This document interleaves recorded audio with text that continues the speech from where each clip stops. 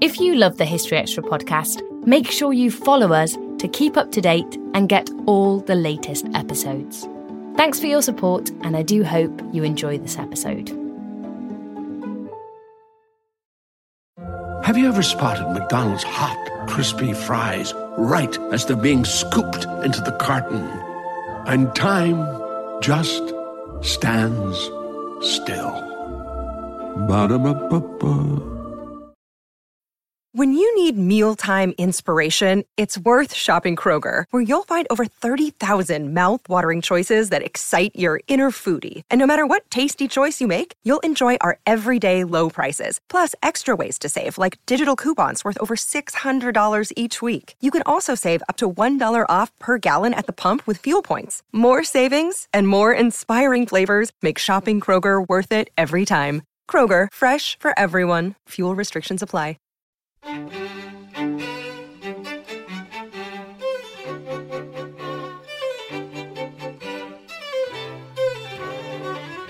One of the horrible things that she ends up doing is drinking the bathwater of one of the lepers in her care, and she describes her biographer describes how she felt one of the scabs lodge in her throat, and that catapulted her into a sort of ecstatic vision. That was Hetta Howes discussing medieval mysticism.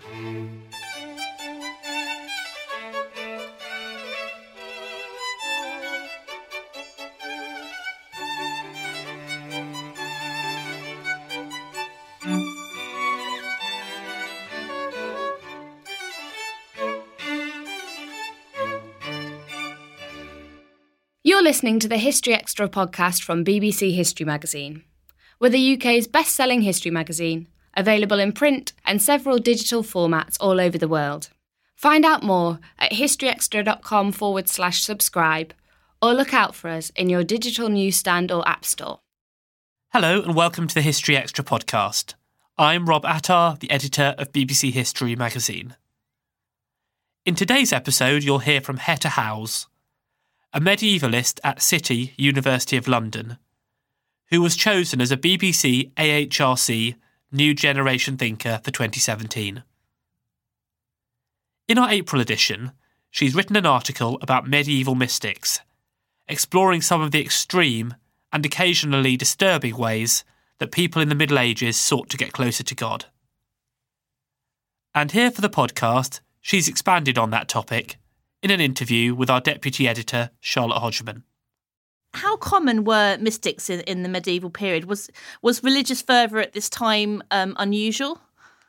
So I think it would be a mistake to say there were mystics everywhere. I think it can be tempting to portray it that way because there was something of a surge in the later Middle Ages. So all of a sudden there were more, particularly women mystics, springing up than had been before. But of course, the most famous examples of those you can sort of count on two hands, really. So it's not as if they're kind of everywhere. But it is safe to say that something happened, I think, in the later Middle Ages that made it more common. And also, I think just news was spreading a bit more about both men and women that were having visions or having experiences of God.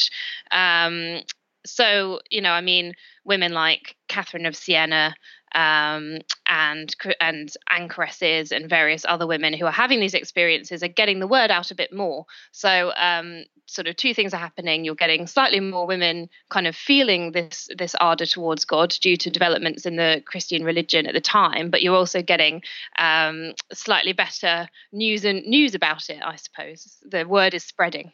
And have you been able to sort of pinpoint what it was in the later Middle Ages that increased the number of these mystics sort of being around? Or was it, like you say, just that where people knew about them, they were sort of always there? So I think part of it is news, but I think also there is a shift from the 12th century onwards, really, in devotion in Christianity. So Christianity is sort of the predominant religion coming out of the Anglo-Saxon period, right up to sort of the Reformation, which sort of is one of the most famous examples of the church splitting. But it shifts in focus. So in the Anglo-Saxon period, your images of God tend to be quite fearsome and stern, with some exceptions, but overall sort of quite a strong figure, the emphasis being on sort of his achievements and his sort of strength in the face of adversity, whereas in the later Middle Ages, it becomes more about the suffering of Christ, and an emphasis on what he went through on behalf of mankind. So the art from the later Middle Ages is much more evocative and emotive.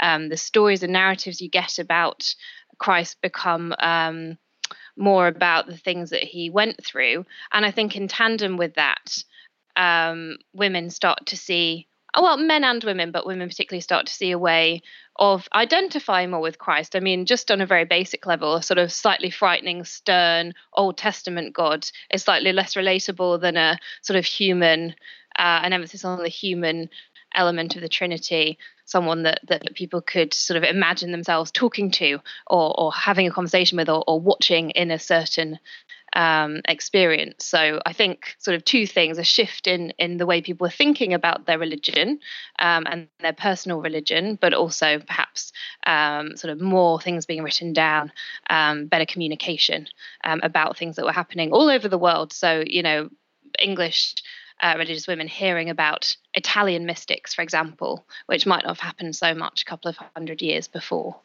Okay, and it seems to be sort of a more common thing with women. Why might women have been more attracted to mysticism than men? What was the appeal? Yeah, so it's kind of a newer thing for women. I think sort of the older mystics that we hear about are often men. And then in the sort of particularly the 14th century, 13th, 14th century, you get much more, many more examples of women being spoken about. And it's partly because women are getting more access to religious literature, but it's also partly to do with this shift, I think, which is that women were often spoken about in the Middle Ages as being more emotional, being more visual. So men are associated with reason and intellect, and women are associated with emotion, feeling, and the flesh and the body. And if kind of the shift in sort of talking and thinking about Christianity is towards a more human, bodily Christ, then that opens up an avenue for women to connect a little bit more, I think, with that idea, because the sort of stern, strong Old Testament God is much more to do with intellect and reason. So I think it's sort of partly to do with that shift again. I mean, it's easy when talking about history, I think, to overemphasize turning points, but we can definitely see sort of a new kind of piety emerging at this time that seems to speak particularly to women, I think. I mean, some of the accounts of what women did and what they experienced, that in trying to get closer to God, are pretty graphic and, to like the 21st century mind, are a little bit repulsive. Did you want to kind of maybe outline some of the things that you found in your research? Yeah, so I mean, there's sort of two strands of this. There's sort of the revolting and the erotic, and I'll start with the revolting, but they do sort of overlap, interestingly. So a couple of really fascinating examples from the time would be Angela Foligno, who was an Italian mystic, born around 1248, we think died around 1309, and she was, up until a sort of not conversion because she was already Christian, but until a sort of kind of turning more towards God. She was a sort of social climbing woman. She was a wife. She was a mother. She's quite preoccupied with worldly things. And then all of a sudden, in her sort of middle age, she seemed to have something happen, something changed, and she decided to devote herself entirely to God. She's most famous for caring for local lepers, which was a wonderful thing to be doing, because lepers in the Middle Ages are really stigmatized and treated quite badly. But one of the horrible things that she ends up doing is drinking the bathwater of one of the lepers in her care, and she describes her biographer describes how she felt one of the scabs lodge in her throat, and that catapulted her into a sort of ecstatic vision of God. So it's this quite bizarre to our minds idea that revulsion could lead to ecstasy and pleasure and connection with God. And another very similar example is Catherine of Siena. And the logic of that is clearer in her biographer's account, because she's caring for a nun who has some quite bad wounds and is dying. And she's getting quite irritated by this nun and having to look after her.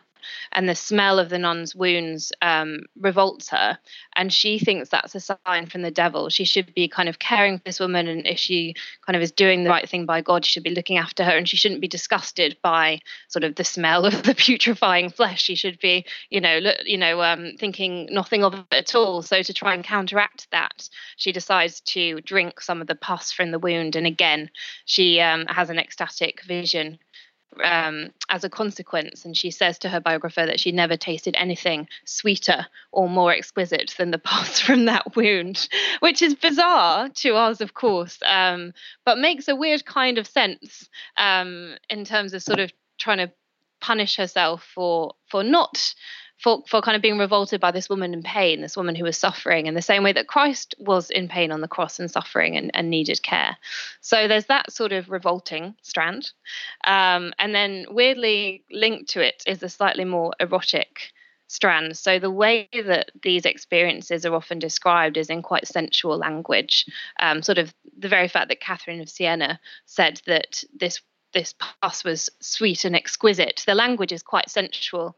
There's images of people imagining kissing Christ's wound in his side, of drinking that blood, and it being very pleasurable.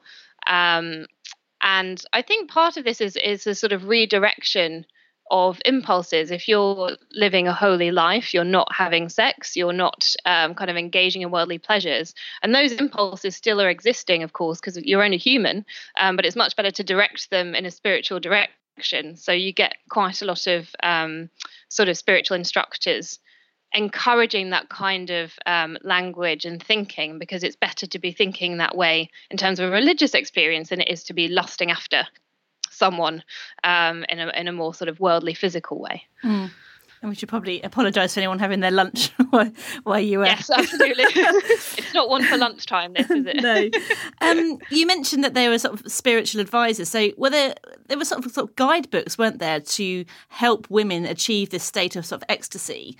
Who was writing these books, and where are they basing their information on? So, I mean, almost universally, they're written by men. I actually cannot think right now of a particular example. There are some anonymous writings that are not haven't yet been made into editions, which sort of smaller works that are women advising other women. But the most famous examples are men writing for women, which is sort of interesting in itself, I think. But they're being written often to very religious women, so maybe anchoresses who are enclosed women who've devoted their entire lives to God, but they start to get a wider readership and sort of in their aftermath. So they're sort of originally, these guidebooks are targeted at quite a small audience, but they become more popular and more women are reading them, and more men are reading them. In terms of where they're getting their information, they're using the Bible. They're using sort of church sermons, which circulate quite a lot in the Middle Ages, and also just their own imaginations a lot of the time. One of my favourite examples is Aelred of Rievaulx's A Rule of Life for a Recluse, which was written in the 12th century and is thought to be the first example of passion meditation, which is a sort of guided spiritual experience where readers are encouraged to imagine themselves present at the crucifixion of Christ, to imagine that they're sort of participating in or watching that event. It's quite immersive experience. But there are other much more practical elements of his guidebook too, like what women should eat and how many times they should pray. And his book is specifically written, he says, for his religious sister. Some people think it's his actual sister. Some people think he's speaking more metaphorically, and it's an anchoress that he's known of who's asked for guidance. So some of the instruction is very tailored towards a woman living an enclosed life rather than someone kind of a member of the laity out in the world. But as I said, it inspires other similar rule books and gets sort of circulated in manuscripts more and more. So even if it has quite a narrow audience to begin with, it becomes much more far-reaching by, say, the 1400s. This episode is brought to you by Indeed. We're driven by the search for better, but when it comes to hiring, the best way to search for a candidate isn't to search at all. Don't search, match with Indeed. Use Indeed for scheduling, screening, and messaging so you can connect with candidates faster. And listeners of this show will get a $75 sponsored job credit to get your jobs more visibility at Indeed.com/History Extra. Just go to Indeed.com/History Extra right now and support our show by saying you heard about Indeed on this podcast. Terms and conditions apply. Need to hire? You need Indeed.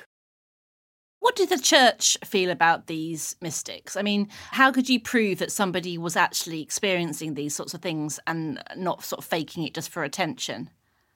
Well, you've hit on one of the key problems, actually, and it was really worrying to church authorities to get this, that the visions might not be real and that people might be sort of idolizing or taking example from men or women who weren't actually experiencing visions from God, but were faking it or thought they were. Maybe they were mad. And there were ways of telling this. So there were things that you had to prove that you could do. So it wasn't enough to just say you hadn't eaten for days. People had to be witness to the fact that you didn't need bodily food anymore, and that was because you had spiritual sustenance from God. So where one could get it proof, visions are trickier, of course, than watching whether or not someone's eating. How do you prove that a vision is a real vision? And this was often down to sort of things like status and who was on your side. So Catherine of Siena was quite a powerful woman in Italy anyway, and she had lots of supporters sort of local within the church. So it was easier for her to get sanctification. Margery Kempe, who's a mystic from England, who sort of wrote a book of her life in the 1430s, had a much harder time of it. And most of her book, which recounts her religious life, is about her trying to convince people that what she's experiencing is real and isn't fake. And some people believe her, and there are many examples in her book of quite influential religious figures that do believe in her. But she also is nearly burnt at the stake a couple of times for heresy, because, of course, it's very dangerous to go around saying that you're having conversations with God if you're not, because it could be the devil, or you're kind of sort of trying to trick the church. So it's a real problem, and it troubled a lot of figures. And actually, in the beginning of the 1400s, coinciding with Margery Kempe, Archbishop Arundel took these concerns on board and made them into legislation. So there were many more restrictions on what kind of books could be written that were sort of validated by the church, to try and prevent a sort of sense of everyone saying that they were having these visions or experiences. There was a sort of anxiety that it might become too widespread and too many people might be making claims that weren't true. I mean, Margery Kempe's an interesting character. She's one of my favourites, actually. She was just seems to cry all the time, but she also seems to kind of be quite irritating to those around her, which seems to be quite unusual compared to the kind of the respect and the sort of the reverence that other mystics are held in. Yes, and there's an interesting question here, which is that, of course, the book is written. Margery dictates it to a priest. It's not written by her because she can't read or write, but it seems to be her account. And there's a possibility, actually, that Margery is hamming up some of that in order to validate herself even more, which sounds like a contradiction in terms, but if we follow through, has a logic. So this idea of the holy fool is quite important in the Middle Ages, that the more sort of the more you're mistreated on earth and the more you're misunderstood on earth as a representative of God, the richer your rewards will be in heaven. So there's almost a sense that there are so many people in Margery's book that seem really outrageously irritated by her and treat her quite badly, that is sort of her doing almost kind of a purgatory on earth, and that she knows that the more of this kind of mistreatment she gets, the more God will be pleased with her, because she's sort of taking it and she's still carrying the message of God, and she's still being vocal about her experiences that she's having. So there's some that would argue that some of this is quite performative. Having said that, the behavior that she exhibits would have been quite disruptive. So if you're in a church service on a Sunday, as you usually are, and you're trying to kind of do your prayers and have your sort of religious time, and there's a woman there crying so loudly that you can't concentrate, that is genuinely quite irritating. And I think the trouble with Marjorie is that she refused to go and do her very fervent ardor elsewhere. So most women that had these kind of very strong religious experiences or felt the need to be closer to God tended to either join convents or become anchoresses, to sort of be on the outskirts of society in some way, sort of easier to deal with. Whereas Marjorie refused to do that. She's sort of having visions as if that are similar to those many anchoresses and nuns and convents are having, but she's out in the streets and she's trying to travel with other people on pilgrimage. And pilgrimage for a lot of people was just fun.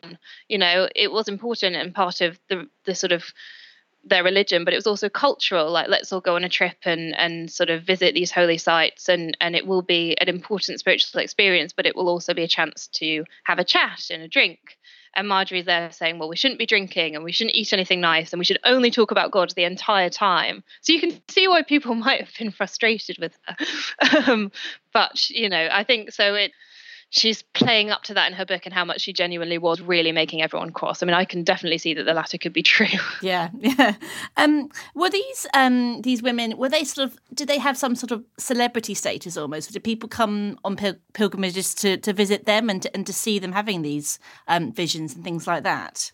Yes, absolutely. I mean, you know, it was a real status symbol to have an anchoress in your town, for example. So I've mentioned that word a couple of times, and just to elaborate a little bit, an anchoress was someone who decided to live a life enclosed literally. So there were sort of little structures built on the sides of churches, usually, sometimes on bridges.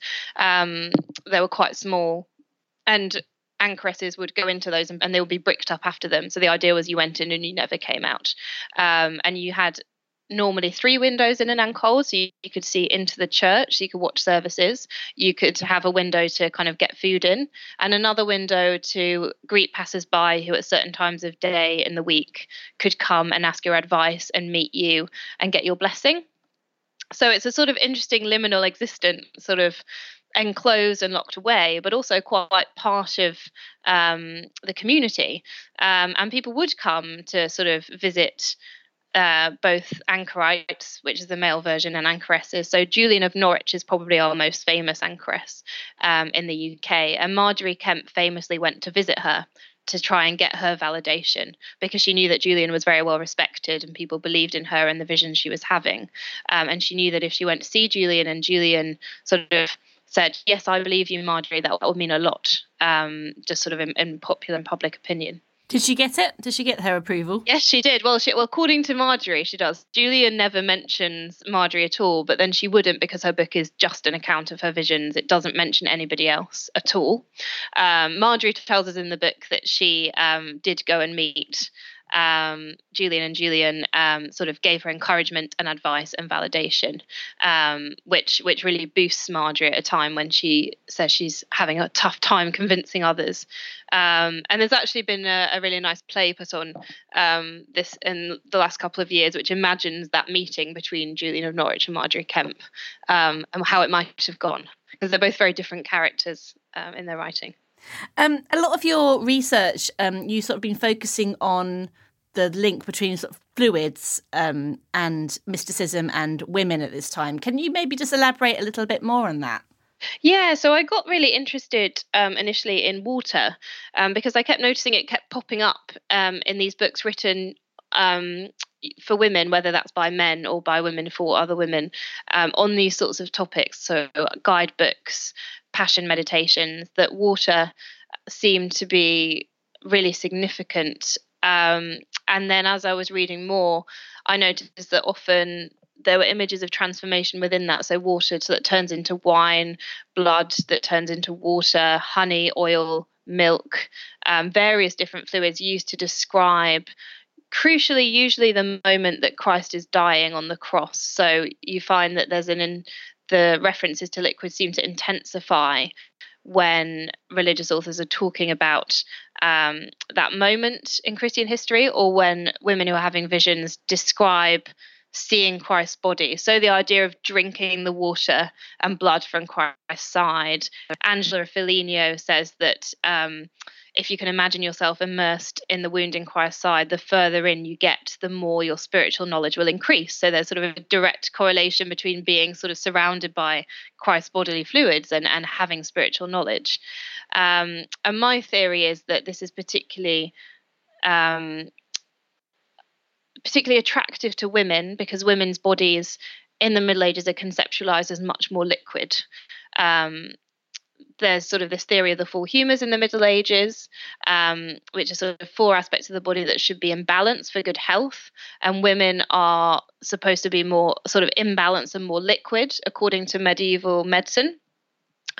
And according to Aristotle, the sort of female baby is a sort of deficient, half-formed version of the male baby. It's kind of too weak to kind of create itself as a man, and so it's sort of born as a woman, and then spends almost sort of this idea that women spend the rest of their lives sort of trying to cope with that disability almost. So the fact that women bleed once a month is a sort of attempt on the body's part to purge excess fluid that shouldn't really be in the body, but is in the body and needs to be got rid of.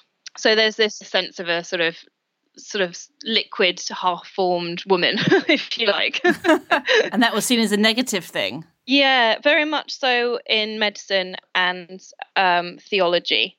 It means that women are more emotional and they cry more.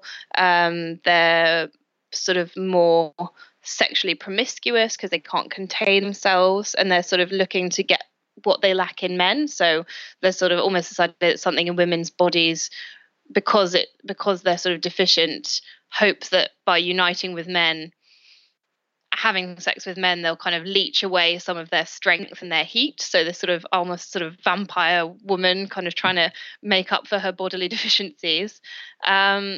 Having said that, the very fact that you get all these fluids cropping up in religious writing that is for women suggests a way of sort of using that as a possibility, a potential for communion with Christ, that maybe by thinking about their body as more liquid, women could identify more with the bleeding, sort of sweating body of Christ as he suffers in the Passion and the Crucifixion. I mean, there's a sort of link there that seems to be exploited, I think, in the accounts of women having visions.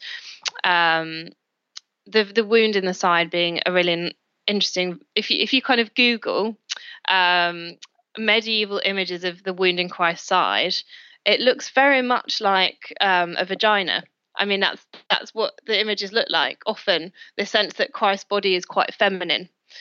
Breast milk is referred to a lot in descriptions of Christ in visions, that he's sort of leaking milk from his breast that the devoted can ingest. So there's definitely something there, I think. That was Hetta Howes.